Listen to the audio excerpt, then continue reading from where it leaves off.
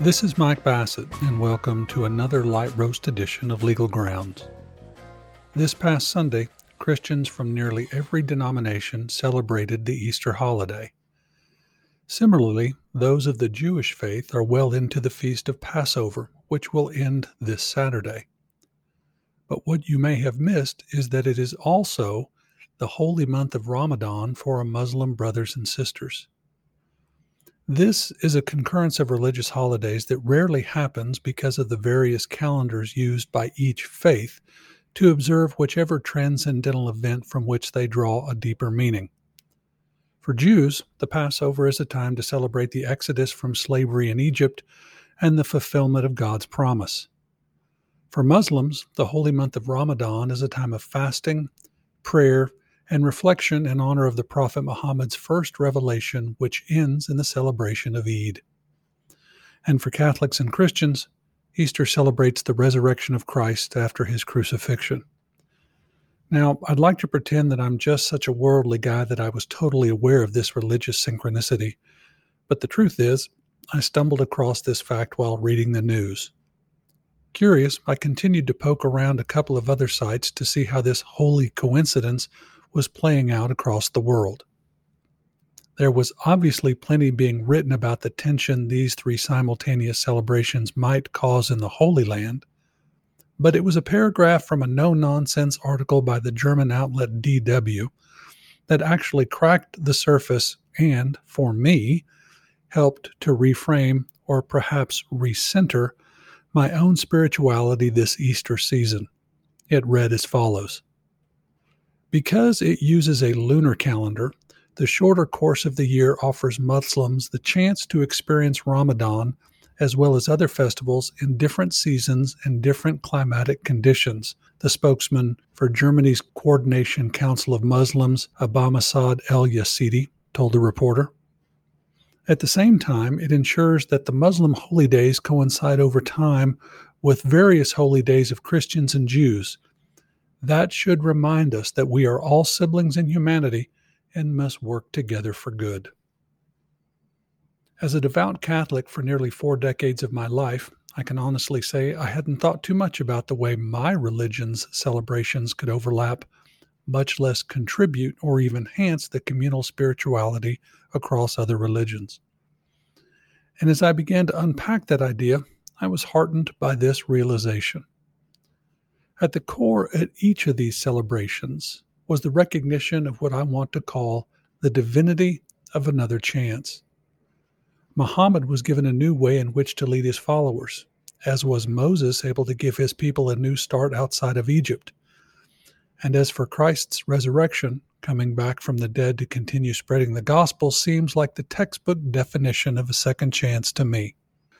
Now, I know this is an oversimplistic summation of everyone's faith, including my own, but I'm boiling it down precisely because I think that, of the many small portions of faith all of us are able to consume from our own religious practices, the act of being given and or giving someone or something a second chance is impossible not to ingest at some point during our journeys. And for those of you who know my story, you know I'm a pretty big fan of second chances. The emotional boost of grace, understanding, and love that come with being recognized and being accepted as someone who is, as my priest once put it, perfectly imperfect, does a lot for the human spirit. Now, I know there are plenty of listeners to this podcast that don't share my faith, or any of the faiths discussed in this episode. And to be honest, there was a part of me that second-guessed myself about sharing these observations for fear of doing exactly what my late mother said never to do in mixed company. Michael, for God's sakes, don't talk about money, politics, or religion. So with that in mind, I want to close with an observation that is hopefully a combination of spiritual, humanist, and utilitarian thought. For Easter Sunday, my wife and I went to early Mass, came home and walked the dogs, and then went to my brother-in-law's house to break bread together. But that wasn't the only thing we celebrated. See, Easter Sunday also happened to be my niece's daughter's 14th birthday. And while it may seem like such a small, even microscopic realization, it hit me that you can celebrate two things at once. No one at the table thought less of Easter because it was Riley's birthday, nor did anyone think that my niece was stealing the show from a sacred holiday. Because new beginnings, or grace, or redemption, or love are not part of a pie chart. And once we realize this, we understand we don't have to ration our joy or our respect or our empathy, because if we do it right, it's an endless resource. But how do we do it right? Well, listener, to give a firm answer to that would be way above my pay grade, and it's something we've struggled with as a species since the beginning of recorded history. And while it takes a lot of practice, one of my solutions has become as effective as it is simple. Listen, then ask. As many linguists, sociologists, and therapists will tell you, there is a huge difference between hearing and listening, precisely because when it comes to the human condition, as I see it, there is a massive gap between the facts and the truth. The fact could be that the person experiencing homelessness walking through your neighborhood is clearly suffering from addiction, but the truth of the matter is far more complicated.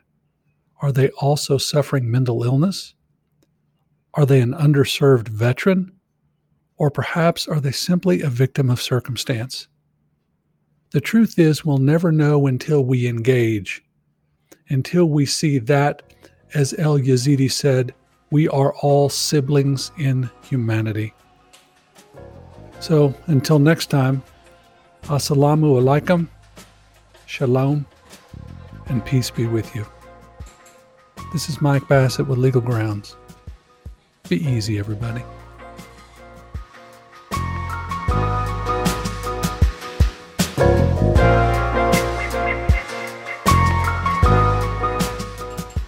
Legal Grounds was written, recorded, and produced by Dust Devil Press. To learn more about today's guest, and for links to the topics and materials discussed, please check out our show notes.